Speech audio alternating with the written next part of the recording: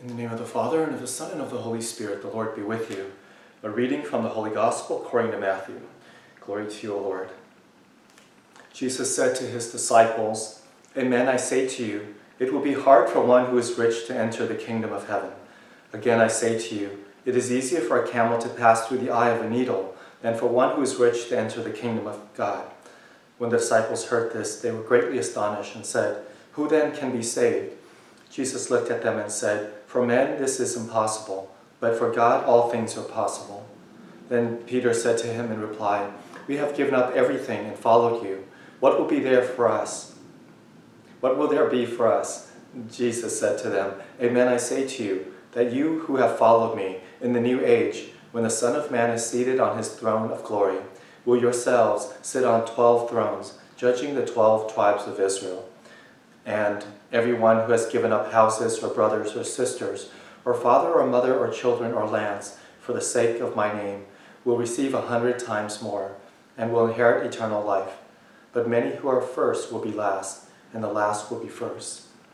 The Gospel of the Lord. Praise to you, Lord Jesus Christ.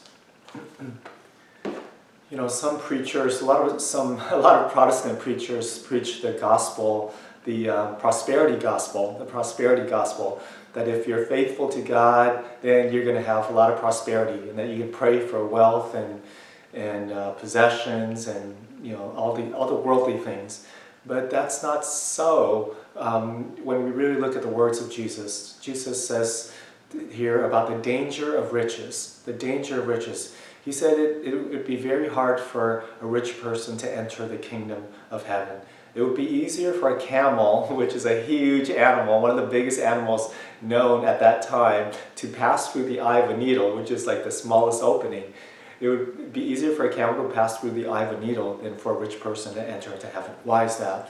Because possessions, wealth, power tend to corrupt us. We tend to want more. We tend to be greedy, selfish, and maybe even deceitful. Wealth is dangerous in that way. It breeds sin and evil and selfishness. And then also, we tend to rely on our wealth, on our power, on ourselves, rather than on God. Poor people, they know they are poor, they know they have nothing, and so they have to turn to the Lord. They tend to have a deeper faith.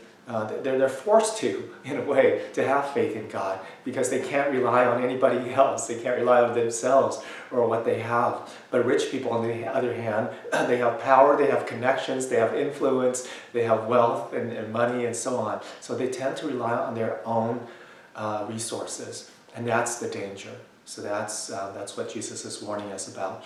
And then at the end he says, the first will be last, and the last will be first. So the kingdom of God is the complete reverse of the kingdom of this world. In this world, we look up to people who have power, who have influence, who have wealth, and so on. But that's not so with God. With God, it's the lowly, the poor, the humble, the needy, the insignificant, the nobodies that will inherit the kingdom of heaven. Because they will turn to the Lord. They are meek, humble, and poor, and in need of God, and are often oppressed and suffering. So let us remember that. Let us try to live a simple life. Let us share what we have been entrusted with, and let us be humble, not get caught up in the things of the world, but seek the things of heaven. We thank you, Jesus, for reminding us the danger of wealth. We ask you to mend our hearts. Let us not seek the wealth and possessions and power and the things of the world, but to seek your kingdom and your righteousness, knowing that everything else will be given us. We ask you to bless us in the name of the Father, and of the Son, and of the Holy Spirit.